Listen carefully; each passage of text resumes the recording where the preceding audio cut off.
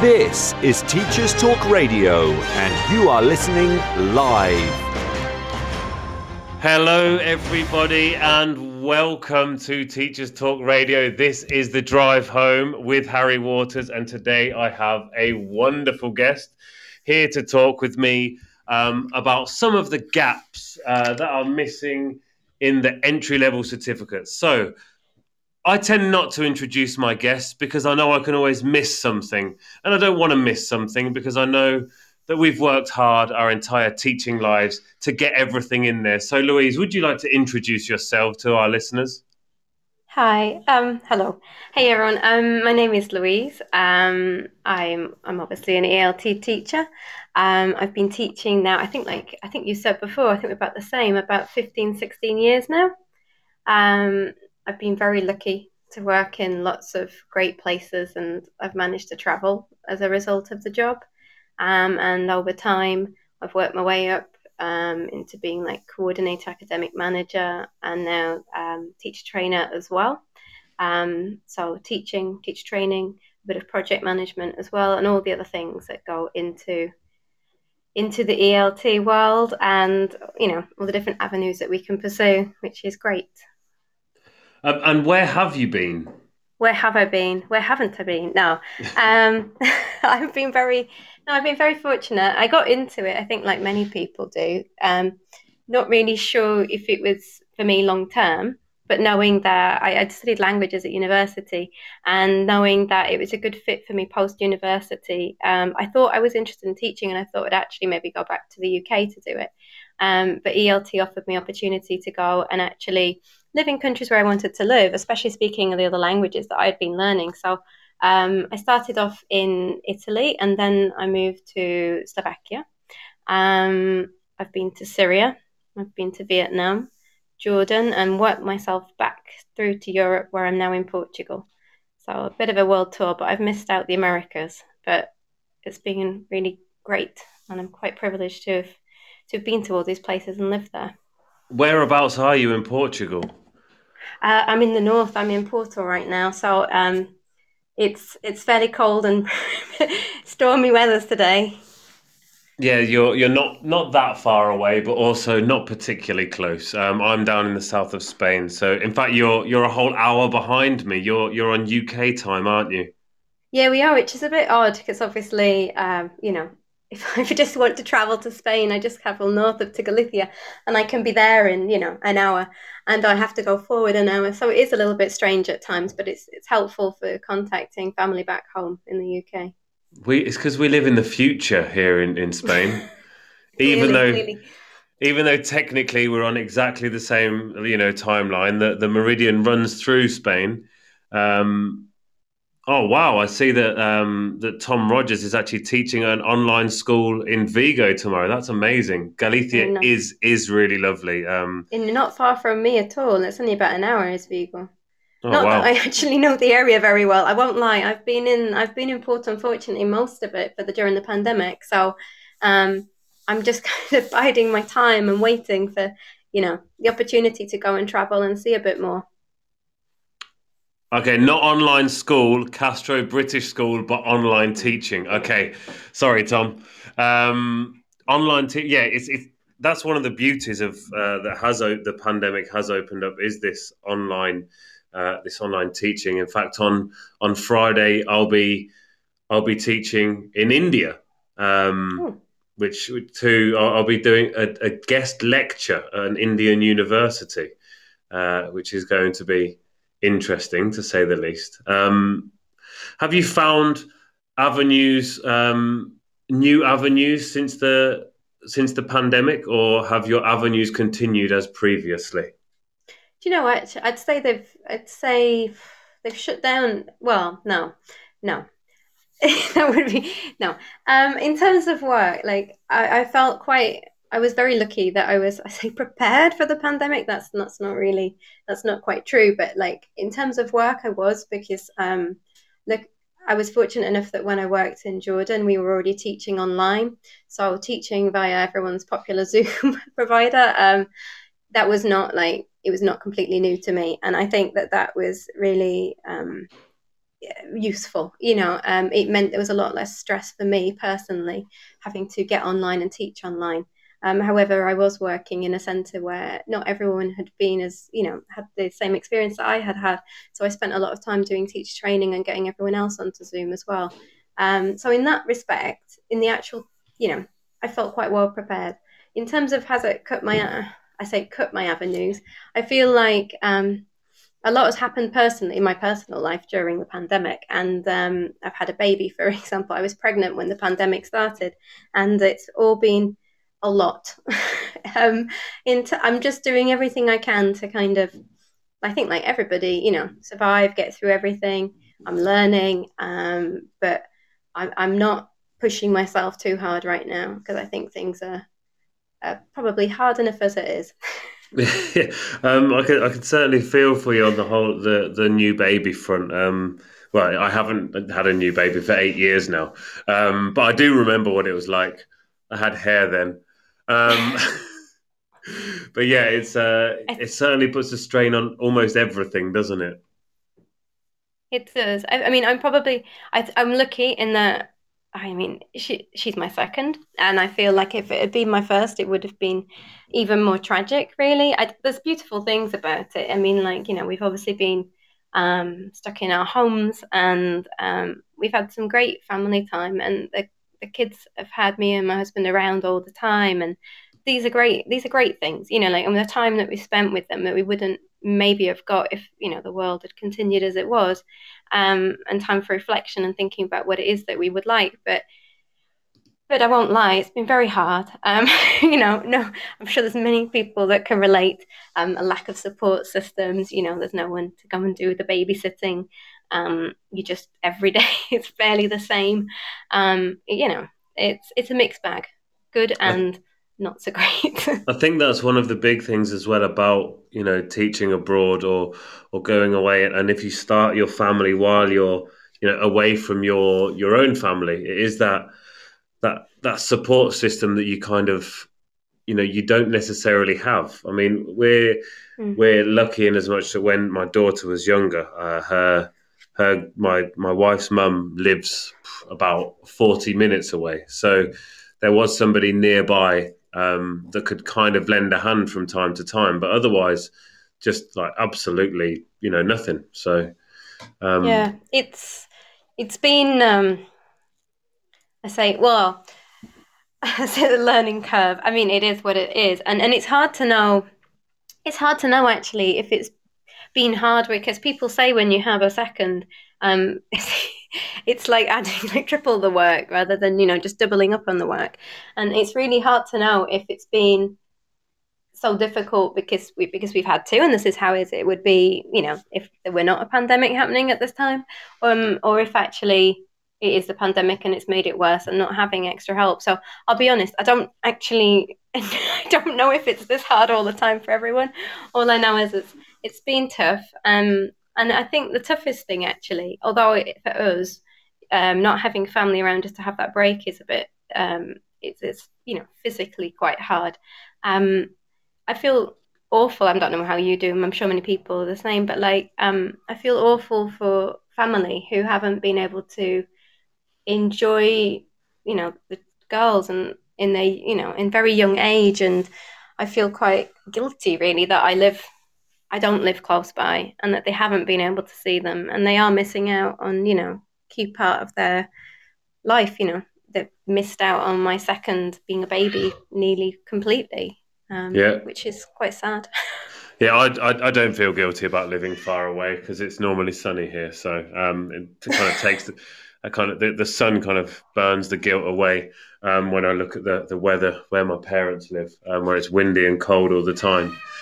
Well, I can hear one of your young uns in the background. Yeah, what are sorry. your children's names? I don't apologise. And everything. Oh, no, it's fine. I've got the doors closed and everything. But this is the thing about working from home, isn't it?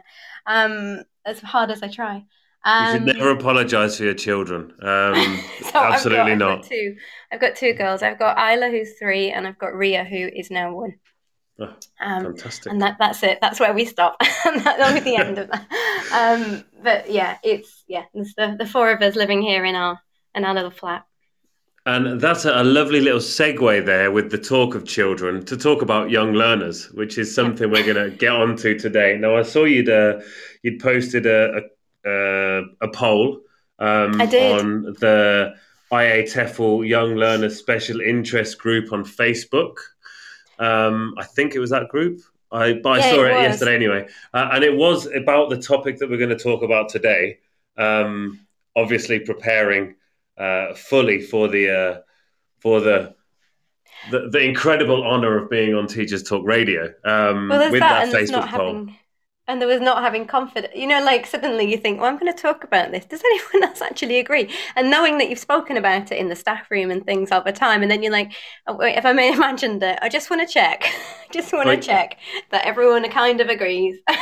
and what I loved was when I went on there and saw it. All the people commenting on it are like, they're they're important people in the TEFL world. They're people that we all know who they are. They're all, they're people who have strong opinions, but for a reason. They're experts in their field as well. Um, so yeah, did I imagine you did the CELTA or something of that ilk I did, back when yeah. you were learning how to train? How did you feel it prepared you for teaching? You know, it's hard to remember, and I am someone who does not have the best of memory, so I'll just throw that out there. I my long term memory of the Celta is how exhausting it was, and just like it was quite the roller coaster of emotions. But I suppose actually it sums up teaching, I suppose, in many ways. Um, it I remember leaving it feeling quite, you know, wrongly confident, actually, in hindsight, I would say, because it prepared me for a certain classroom, and it prepared me to go into that particular kind of classroom and to start teaching those lessons. And I'm actually very thankful to it. And it wasn't taught badly or anything like that. There was some great elements in it there. I just recently can't help but think that if people are still kind of doing this CELTA that I did, how much does it prepare them actually for like EFL today? Because even in the last 15 years that we've been teaching in it, I feel it's changed a lot. It's becoming more professional. It's becoming a lot more focused on young learners, and obviously young learners is not there particularly in the CELTA. It can feature. It can feature. There can often be a session about it, but it's just merely a little a little side kind of show going on rather than anything that you particularly look at. Yeah, I think one of the things about the CELTA and that kind of training side of things is that kind of almost false pretense that you know exactly what you're doing and you're ready for it. Think of teachers in state schools in other areas. People go through an awful lot more training than we do as TEFL teachers. So you can see why it's often looked down upon from Yeah, other areas. But also, you mentioned in the last 15 years it's changed. I mean, in the last 5 years it's changed yeah. massively. There is always talk, as a materials writer, as a content creator, about parsnips and things you can't talk about and things you can't write about, and you couldn't Mm-hmm. talk about inclusive issues or even sustainability in certain areas, but completely off the cards. We weren't allowed to talk or write about them because they were not politically correct. You couldn't talk about politics and stuff like that. And it just makes it so sterile. And that Yeah. was what I found. I enjoyed it. I found it useful, but I found it incredibly sterile and just I don't know. It, as you say, it prepares you for a type of classroom, just not one you'll ever teach in. Well, the thing we got to remember as well, like they're designed, these courses are designed to generally kind of reflect where you do the course as well. And so like if like me, I did my course in Central Europe, and and then and then very quickly headed to places like to Syria and to Vietnam, um, and obviously it was quite good for Central Europe, but not so great when I started moving around. Um, as well as the fact that there was like a lot of other things, like Young Learners wasn't there. One-to-one teaching featured heavily in my initial days of teaching, and that was something I had to get used to quite quickly as well. I don't want to say anything bad about it, because I actually, I think there's some great trainers out there. I think we all know like people who do it, and how much passion they have for it. And we all know that they'll be delivering their courses incredibly well. It's just, I can't help but think that there are things missing, particularly for 2021 going into 2022. And like you say, like certain subjects that you would never have really taught, or like, talk about inclusivity, it never really been a thing. Whereas now, actually, being inclusive, and you've got to look at things like, we all have to be prepared. We're all here, obviously, to teach English, and we're here to teach English to the people who are in our classroom, whether it be online or in front of us, and to be ready to teach whoever is there in front of us. We actually have to have, there's lots of skills we have to have. And I know in an initial level, an initial kind of entry qualification, you can't go too deep into certain things. But I know, for example, I was taught nothing about SEND and special educational needs, and it came as quite a shock, actually, the reality of what the job actually entails. And I mean, many people argue there's only so far you can go to specialize in certain things, but I think the qualification, the entry needs to kind of reflect, or at least pay like a little nod to the things that are going to feature in our careers, just to make us a bit more prepared and to know what's kind of coming our way potentially. Yeah, drawing back to what you said about not being prepared for, it's tailored to certain needs. I mean, I did mine in South America, but then I very shortly after that went over to China, and I wasn't ready to teach 67-year-olds, not 67-year-olds, a group of 67-year-olds. Exactly. And suddenly, like it was the first few weeks of it, I was like a rabbit in the headlights, and I did that thing, that we as TEFL teachers fight so strongly to deny exists, and I just danced around and sang songs like a clown for a couple of weeks, because that was all I knew what to do. I was just like, how am I supposed to deal with this situation? I don't have this in my training. I'm not ready for this. So it was just like, that's it. I'm just going to dance around and be a clown for these kids. Which, sadly has become part of my routine now, I guess. Which, to a point, to be fair, it's a good quality to have. Let's not forget that a good teacher is someone who is liked. I mean, to be fair, that's a good foundation. Yeah, it was definitely useful, particularly in those early days. Now, the thing about special needs as well, special needs education, it's not something I've ever had any training in at all. It's things that I've had to read up myself, look in certain areas for, and throughout my 15 years of teaching, even being able to identify certain special needs, it's really tricky. I mean, but I remember when I was working in an academy, and suddenly I had a class where there were 4 students with ADHD in the class, and all I received was from the parents a note saying their kids had ADHD. That was everything. That was what I had with this class, and there were 12 students in the class, 4 of whom had ADHD, and it was just like, I didn't know what to do. I didn't know how to deal with it. So it was all about, it was a learning curve, a learning process. And no, I don't think that, there's space in the CELTA. There's space in these entry level certificates to teach everything about it, but to make you aware that it's there. And if you come up with this situation, here are some things to read, or here are some webinars you can go and watch, which can, help you out to kind of start off. I think that's something that would certainly help. Definitely. I think we have to be realistic. I mean, obviously, it it can't cover everything, and there are other qualifications. And teaching is a profession; it's ongoing, continual professional development. You're constantly learning new things, and there'll be areas that you may become specialised in, and other areas that you don't, and you go and seek colleagues' help who they know far more than you do. I mean, that is the reality of it. But yeah, the idea, I kind of would like to see a bit more of a nod to different things, just to prepare everybody. And I think it's about expectations as well when you join the industry, and understanding, a lot of people, for example, I think probably not only do they not expect that they would have to make their classroom inclusive, but also maybe they probably think that they're going straight into adult classrooms, and once upon a time would have, but nowadays less so.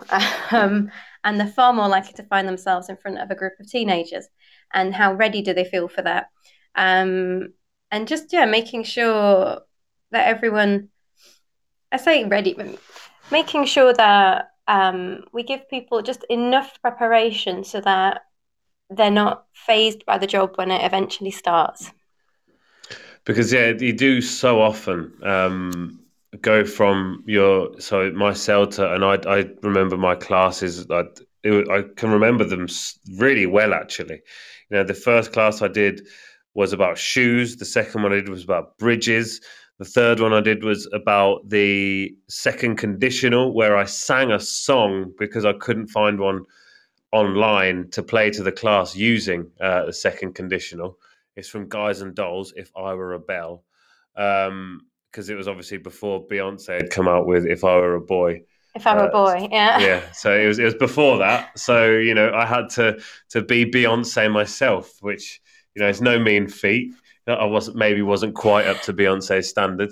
But I can remember those really clearly. And then, I went off and I taught in various businesses. I did a lot of one-to-one teaching, which I wasn't prepared for. And then the kids classes. But it's so often when if someone comes over to Spain or Portugal, for example, they do their CELTA. They have their classes with adults, and then bam, straight into 3 or 4 hours of kids and teen classes. Now, how do you deal with that situation? Well, yeah, quite. I mean, we can't.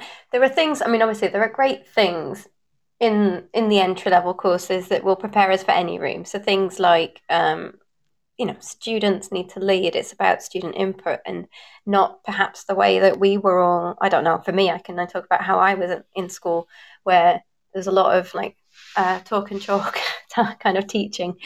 And you get taught about this, you get taught lesson frameworks, and obviously all of this is applicable, but there isn't a lot about understanding child development and understanding cognitive development. And even if it were just a course for adults, we still need to understand that young adults particularly, we're looking now, like neuroscience can tell us a lot more about how they learn and everything, but like the way that their brains work and everything, and how therefore they will be learning the language is actually a little bit different to someone who is potentially a bit older. And it might seem quite scientific, and I think people might argue, oh, you only really have to study things like that, maybe at diploma level, but it's going to make an impact onto onto how successful you are in teaching someone. So I think that anything that has the effect of the ability, can you teach them something really successfully or not? I think you should be looking at, even just a little bit, an entry-level qualification. And just like putting the food there, and if you fancy it and you're really interested in the topic, going away and reading more about it. But just kind of laying down a few like ideas and a little bit of science and everything else, just to ease the way a little bit. Yeah, I think that's, as we've mentioned a couple of times, you can't have everything. No. There isn't enough time to do everything. So, just even a brief look, or, a nod towards, at the very least, certain things are, they're very important. Right, we're going to shoot off very quickly for a news and advert break.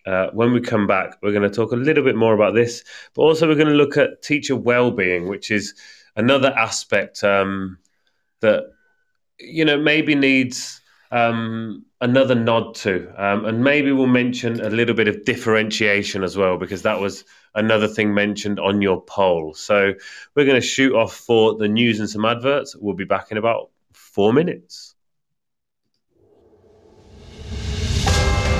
This is Teachers Talk Radio, and this is Teachers Talk Radio News with Gail Glenn.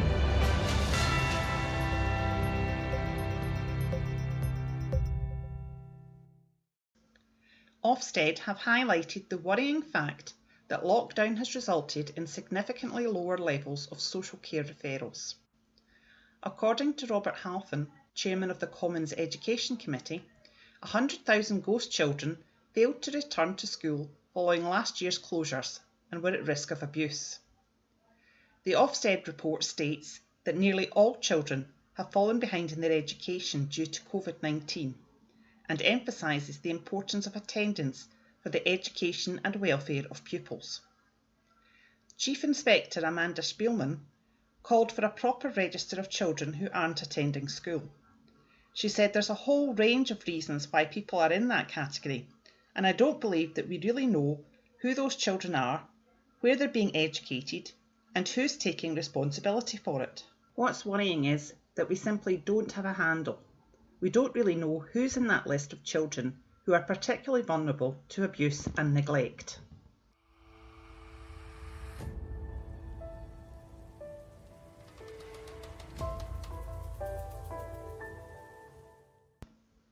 A report written by 40 academics called The Child of the North has drawn attention to huge inequalities between children who grow up in the north of England and the rest of the country.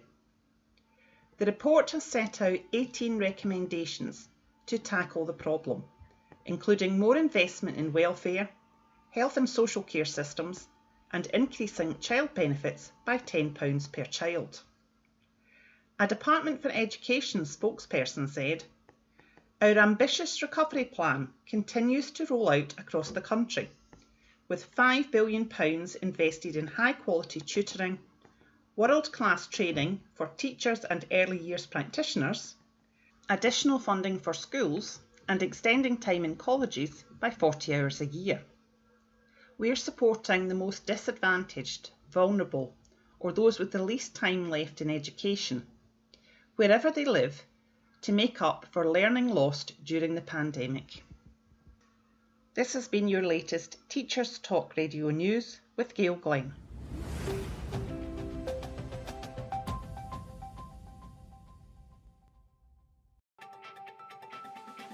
This is Need support with your phonics teaching? Did you know Oxford University Press now has 3 DFE validated programs to help you? Read Write Inc Phonics, Floppy's Phonics, and the brand new Essential Letters and Sounds. Essential Letters and Sounds will get all your children reading well, quickly, using phonics books you may already have in your classroom. Developed by the Knowledge Schools Trust English Hub, it's affordable, easy to use, and makes teaching phonics with letters and sounds more effective. Whatever your school's phonics needs, Oxford has the solution. To find out more and receive support from your expert local educational consultant, visit oxfordprimary.com/phonics. Hello and welcome back. Had an issue clicking a button there, which is, never an issue here. Welcome back there, Lou. Hello. So, before the break, we talked a little bit about what was missing. We didn't mention differentiation, which was high on the list of things chosen by people on the Facebook poll. Why do you think that is? Well, it's probably because, as humans, we're all so very different. And obviously, whatever group we're faced with in the classroom, we need to understand that everyone in that room is going to learn in a slightly different way, some faster, some slower, for whatever reason. And and we need to have a lot of kind of tools up our sleeve in order to manage that. And I think it's really heavily linked as well to classroom management. And these are the things that, I mean, they help you to build rapport as well, which is incredibly important. And I think they're the things that we all see as teachers as the more ideas and the more activities and the small ideas that we have for slightly changing our lesson on the spot and everything and making it work for different people in the room. I mean, obviously, there has to be an element of this as learn on the job, but I would say that it would be nice, again, to see a bit more of this in entry-level qualifications as a bit of a heads up. If I'd known about all of this, I think I learned about differentiation maybe about 2 or 3 years into my teaching. And I remember being quite like, oh, wow, of course, I could just actually, ask the students to do this activity in 2 different ways. And I found it shouldn't be. It's a very simple concept. But at the same time, I don't know.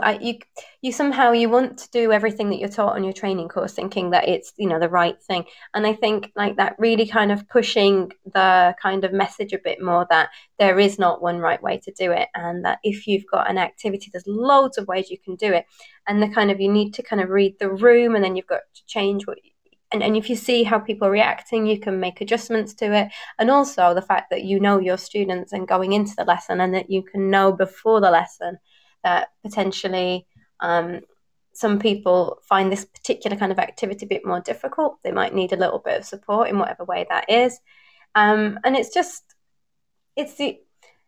seems obvious when you talk about it, the understanding that, as humans, we are all different. But stood in front of that class, particularly as a new teacher, you're very much teaching to plan, which is kind of goes against differentiation, which I think is why everybody was kind of saying how important it was, because I think it's one of the things that goes a long way to making sure that you do teach the people in the room, cater for your students, and give them what they need.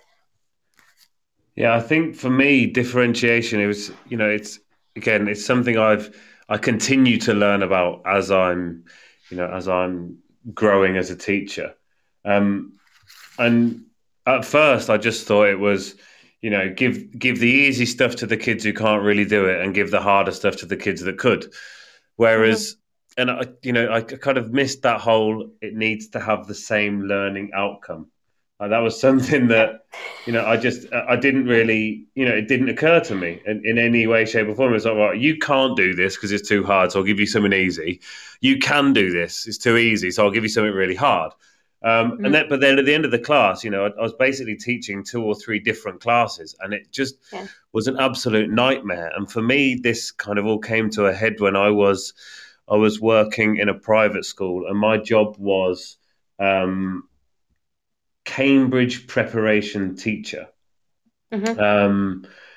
Yes, it's it sounds strange, but yeah. So in my secondary class, I had students that were first certificate. I had students that were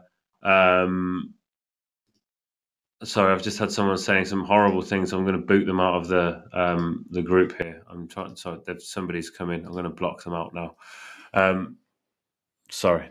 There was some students in there who were, first certificate. They were high-ish level students for 13, 14-year-olds. But then there were people in there who were, very incredibly low level, A1 level, couldn't really speak in English. They really struggled. And it was at that point that I had to kind of reassess everything, because I was trying to do 4 classes in one, and it was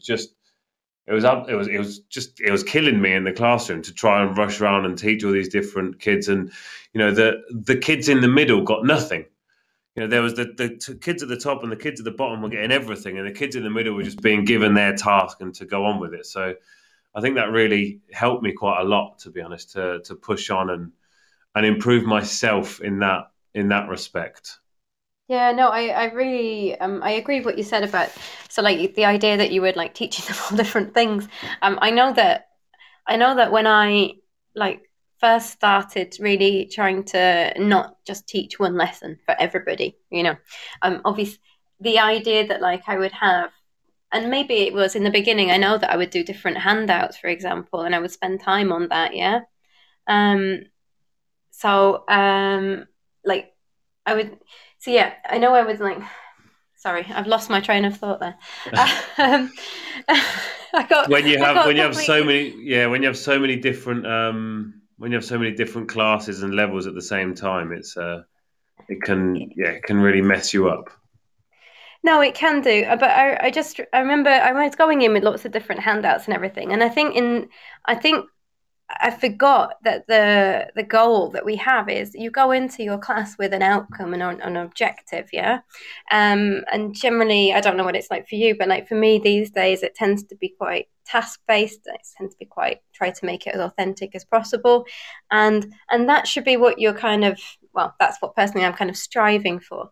And I know that when I first started using differentiation, I used it, I say wrongly, in the sense that I had people, like you say, reaching different outcomes because I had given them different handouts, which led them in different ways, which led them to different, things. And I think I was overcomplicating it as well. And I was overcomplicating it, I think, because I'd had very little guidance on it, which is why one of the reasons why I think a lot of us would like to see it in the beginning, like people talking about it a bit more, talking about the very kind of simple things that you can do to make sure that everyone's able to move at the same pace so that you don't lose people along the way, whether it be you're doing a listening and you can see one particular student is struggling more than others and having the tape script ready so that you can hand them that while they're doing the check, which will give them, that little bit of extra kind of guidance.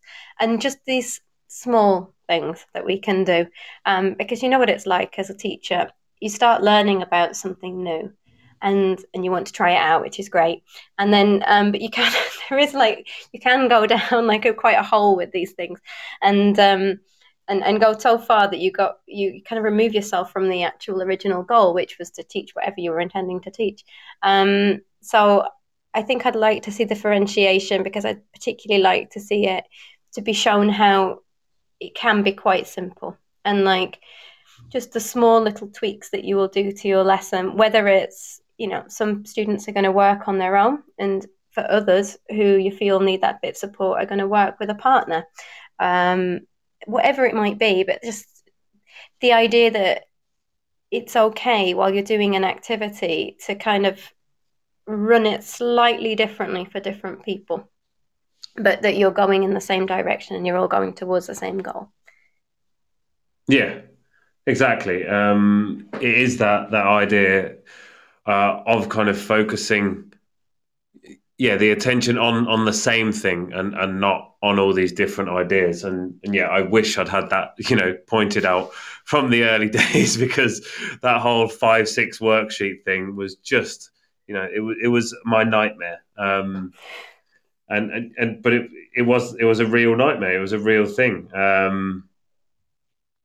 It was something that I would come across quite often, and that links quite nicely to teacher well-being, which is something I'd like to speak about for the last little while. Yeah, because that for me was, it was absolutely killing me, and I'd come home every day, and my wife would just be like, "What happened to you today?" And it's like, "Oh, my last class was second of secondary, and it's just horrible." And I stopped focusing on myself in any way, shape, or form. Like I just didn't look at myself, and I was just burning myself out. Now I know that Tom, who was in earlier, is quite an expert on this, and it's something we just kind of forget about with teachers. I think we just expect them to go on with their job, and something I really don't like is, oh yes, so we've got this long weekend here in Spain at the moment, and people are saying, oh, there you go, you've got 5 days, you can recharge. Like, surely you shouldn't have to recharge. You shouldn't be working in a job that means that you need a 5-day weekend to recharge your batteries. Surely you should be able to recharge at night when you go to sleep and then wake up and go to school the next day, and you should be fully recharged. What do you think? No, yeah. I mean, you should be. I think I'm going to say it's overly simplistic. Like, I know for someone like me, and it's always going to be, I'm always going to get a bit quite tired because actually I'm confident and I like speaking, but I'm actually a natural introvert, and I don't get my energy from other people. And when I'm in the classroom, I do have a teacher persona and someone that I have to turn into, and it's very exhausting becoming that person. But that is the person that needs to be in the room, and that's the person who, and it helps me. It does help me like a bit of a performance, like teach my classes. So I mean, I do agree with you that we shouldn't be so exhausted. And I think there are things that are missing from like our kind of, not missing from our skill set, but there are other things that we need to be taught as teachers, other things that we need to be guided on, to help us to manage the work actually, and to know when to say, no, that's enough now. I think obviously, again, we've said it before, we're different. Everyone is different. So like, I kind of accept that I'm in a job that is, if I were more of an extrovert, I'd be getting a lot more energy from the room, and it'd be, I'd be going home not as tired. So I accept that my personality and me has a lot to do with it. But at the same time, yes, I shouldn't be as tired as I am, and shouldn't be worrying about, did I say the right thing? Have they gone home upset?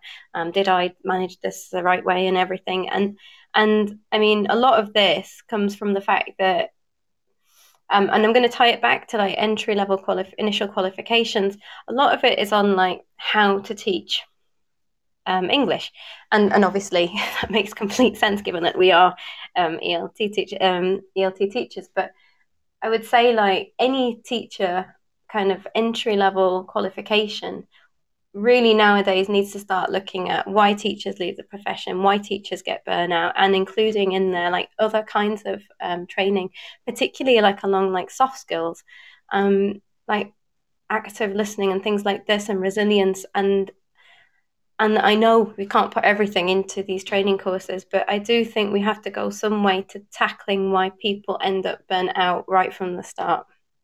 Well, yeah, teachers are leaving, almost instantly. Now, I know it's not quite the same in ELT. I know I don't want to say it's easier in ELT because it definitely isn't easier, but it's certainly different.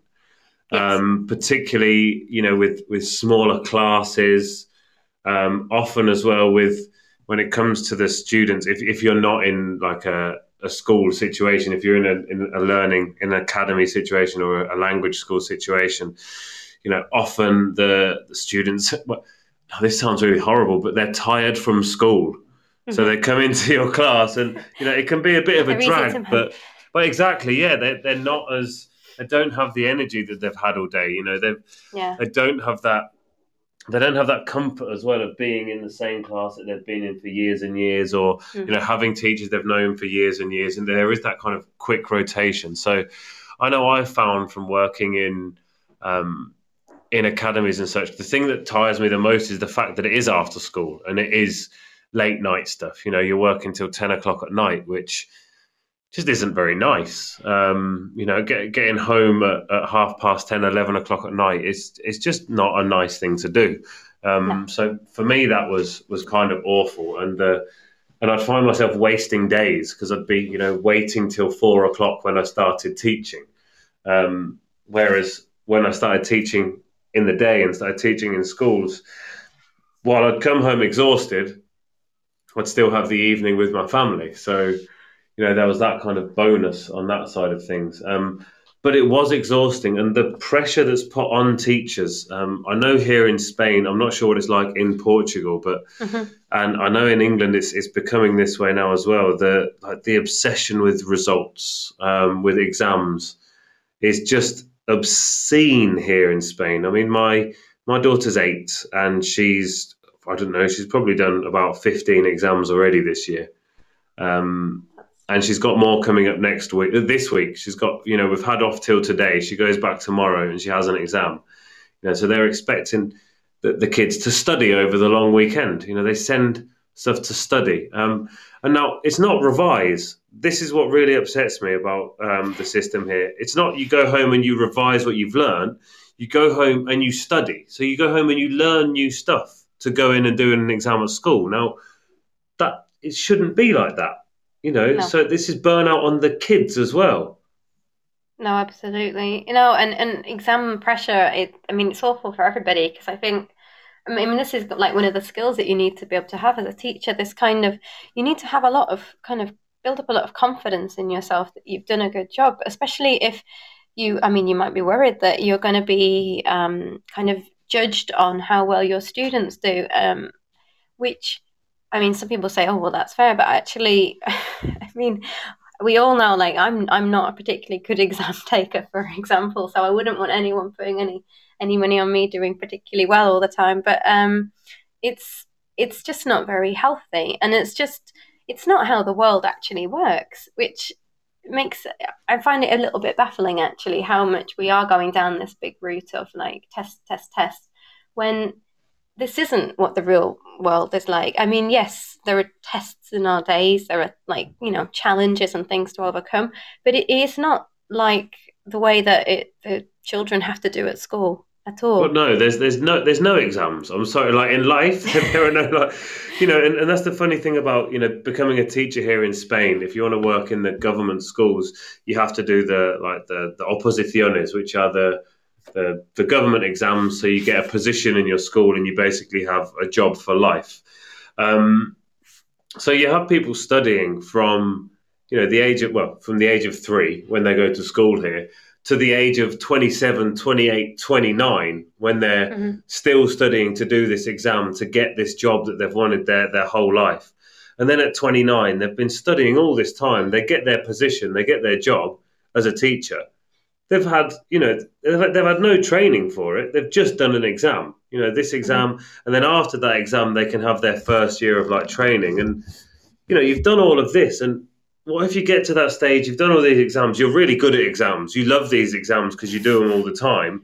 Yeah. So suddenly your natural reaction as a teacher is to give exams to your kids. But how many more exams are you ever going to do? And what if you actually hate the job?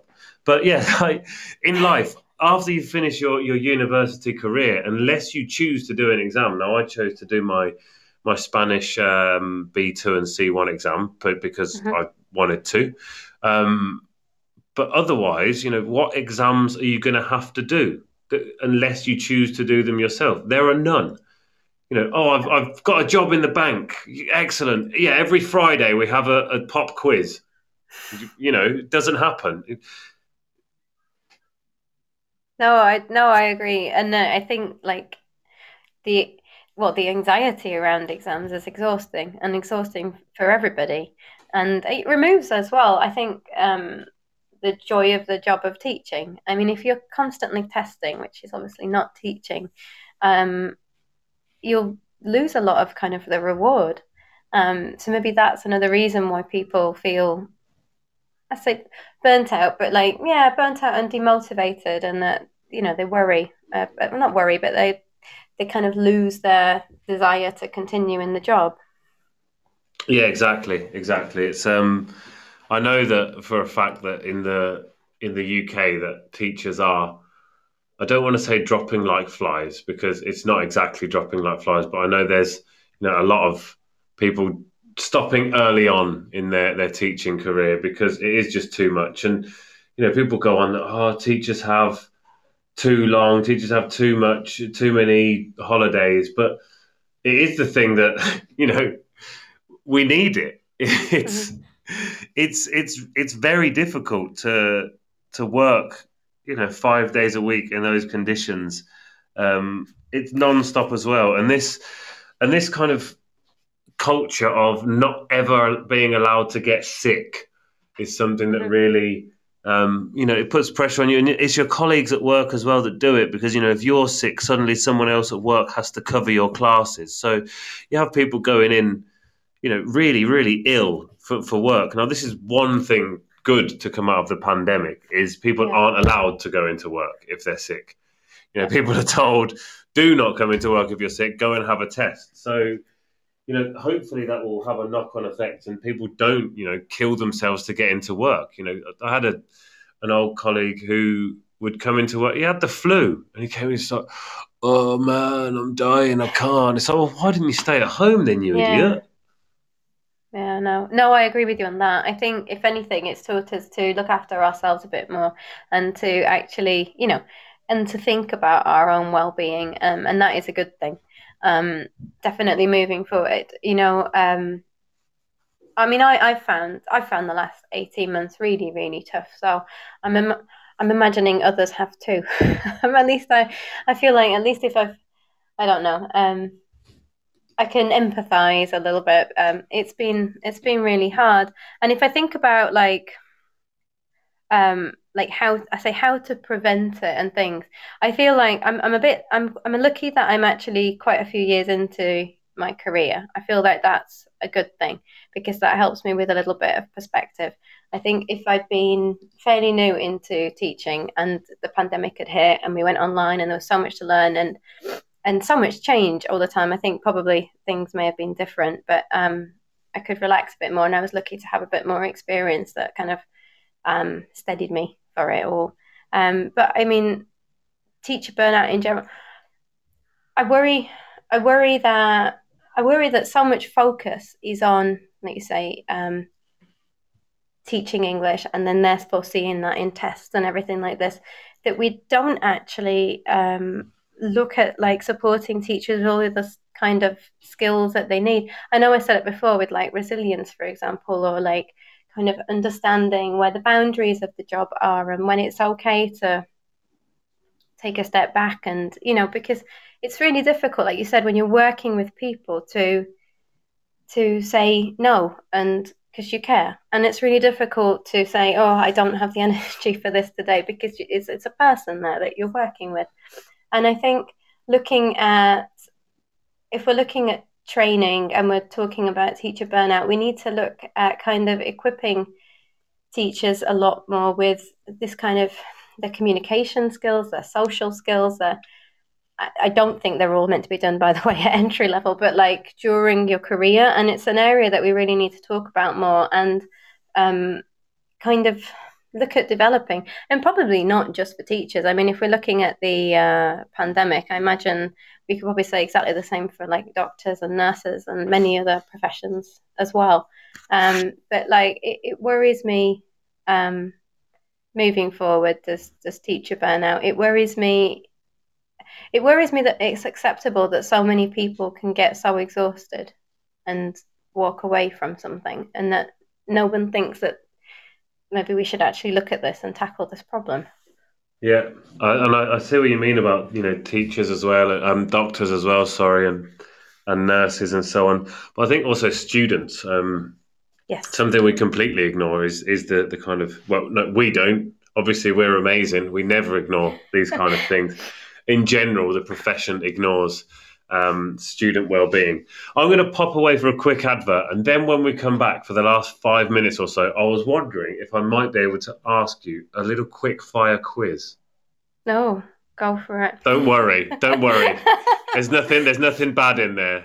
No, I'm more worried that I'm indecisive, but go for it. Well, you're not going to be able to be.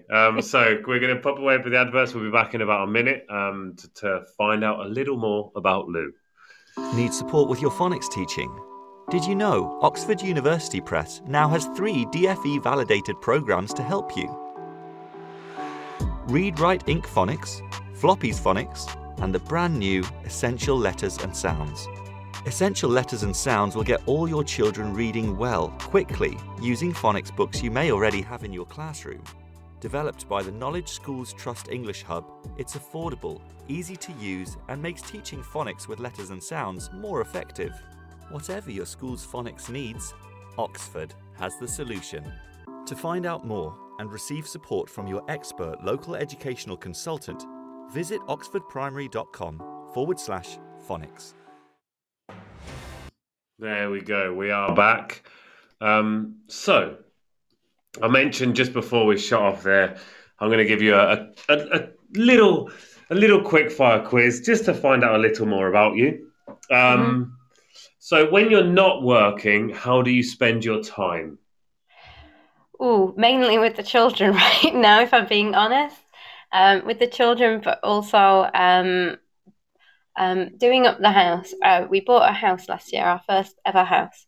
So going around little antique shops and like looking for old furniture and things, buying that and spending time painting. Oh, excellent. What's your favourite word? Oh, supercilious. Oh, nice. Very good. It sounds nice as well. No, I like the sound. That's it. That's the only Okay. reason. What was your first job? Oh, working in a fairground, which I probably wouldn't be allowed to do these days. Back when I was about 12, 13, I used to man one of the rides. It was a simple switch on and off thing, but I'm not sure 13-year-olds can do that now. Hang on a minute. You were in charge of the rides at a fair? Yeah, exactly. I'm not sure 13-year-olds can do that these days. Definitely don't think they're allowed to anymore. But yeah, way back when. That was. You must be 18 to control this switch. Exactly. Which is your most common emoji? I'll probably thumbs up. It's really boring, but I don't have much time, and I just want people to know, yeah, I agree, or yeah, I've read what you said. Okay, that's fair enough. That's fair enough. If you could win an Olympic medal for any sport, real or fake, what would it be? Oh, I don't know. I would have liked to have won a medal for. I used to swim as a teenager competitively, but I was never good enough to win an Olympic medal. But it would have been nice to. I look at like Adam Peaty and I just think, wow, that would be great. Could have been me. Could have been me. Not really. I tried and I didn't manage it, but it would have been nice. What is your hidden talent? Oh, I'm not sure. Organising, actually. There you go. I'm not sure it's that hidden because it comes out a lot in my job, but organising. I'm a great organiser. So if you Very need good. anything sorting, get in touch. That's excellent. That's we've heard Golban from is listening in from Iran. So hi there, Golban. Nice of you to join us. Nice. We're just here we go. If you had to eat one meal going forward for the rest of your life, what would you eat? Oh, aglio peperoncino pasta. So garlic with oil and chili. So here's another question. Now, something you mentioned earlier. Which languages do you speak? So I speak English. I speak Italian and French quite well. That's what I studied at university. I understand Spanish, but my speaking of it is not that good. And I'm learning Portuguese, and my Slovak got to kind of level, okay, kind of level, like very basic. I'm trying to learn Portuguese as well. I'm using Duolingo, so it's been 147 days now. How's it going? I understand it on the app, and I'm really good at the app. But the Brazilian Portuguese is very different to I was just going to say Portuguese. It's easier to understand. So much easier. Now, I don't want to sound mean, but Portuguese sounds a bit like people speaking bad Spanish with a Russian accent. Yeah, I was going to say, it sounds quite Russian, doesn't it? Yeah, it sounds Russian.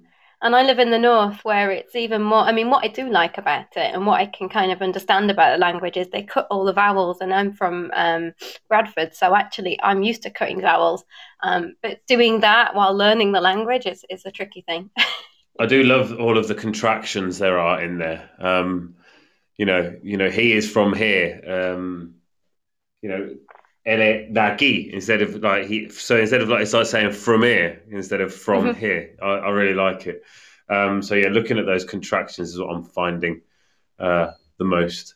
I just find it weird that names have articles because in all the kind of Latin languages I've learned, a name is a name. Like you don't have an article before it.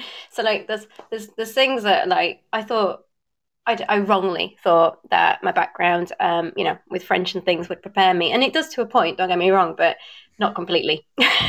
Yeah, well, the Spanish that I know really helps with a lot of the structures, but then it really confuses me with a lot of other things. And I'm just like, how is that a thing? But yeah. So one more thing. What is the best piece of advice you've ever been given? Oh, I actually don't know that. I don't know if anyone ever gave it, but I can say the piece of advice I'd give that I've learned, and I don't know if someone's told me or what, but it's just to actually listen to people, like actively listen. I was rubbish at it when I was younger. It wasn't something that came naturally, but I've trained myself as I've got older, and I've found like if you really listen to someone, you can always work things out. Absolutely. I like this piece of advice I found recently. Start before you're ready. I quite like that. No, that's good. I'm not good at that. No, I've found recently with the training course I'm preparing and the book proposal that I've just got finished that, I had to make sure I told people I was doing it till I actually did it. So yeah, starting before you're ready is a good one. Well then, it has been a pleasure. We're coming up to the end. Are there any final thoughts? A very Jerry Springer thing to say there. Final thoughts. I just hope that as we move forward with teaching, that we start to see a bit more, particularly in entry level, but in all kind of training, to help teachers to avoid burnout and just to manage what it's like working with people day in, day out, and like you say, not always on the best shifts and everything else, and preparing us for that, because these are skills that quite often it's assumed we'll just pick up in the trade, and some of us do, and we pick up some and not others, but it would be nice to see more focus on it in general. Well, brilliant. Well, thank you very much. It is the end of the show. We'll be back next week with a Christmas special. So tune in next week if you want loads of Christmas ideas for your classrooms. Thank you so much for joining us. It's been lovely. And as I say, we'll be back next week. We'll see you then. Thanks for having me. You've been listening to Teachers Talk Radio. Tune in live and listen back at ttradio.org. We look forward to hearing from you next time on Teachers Talk Radio.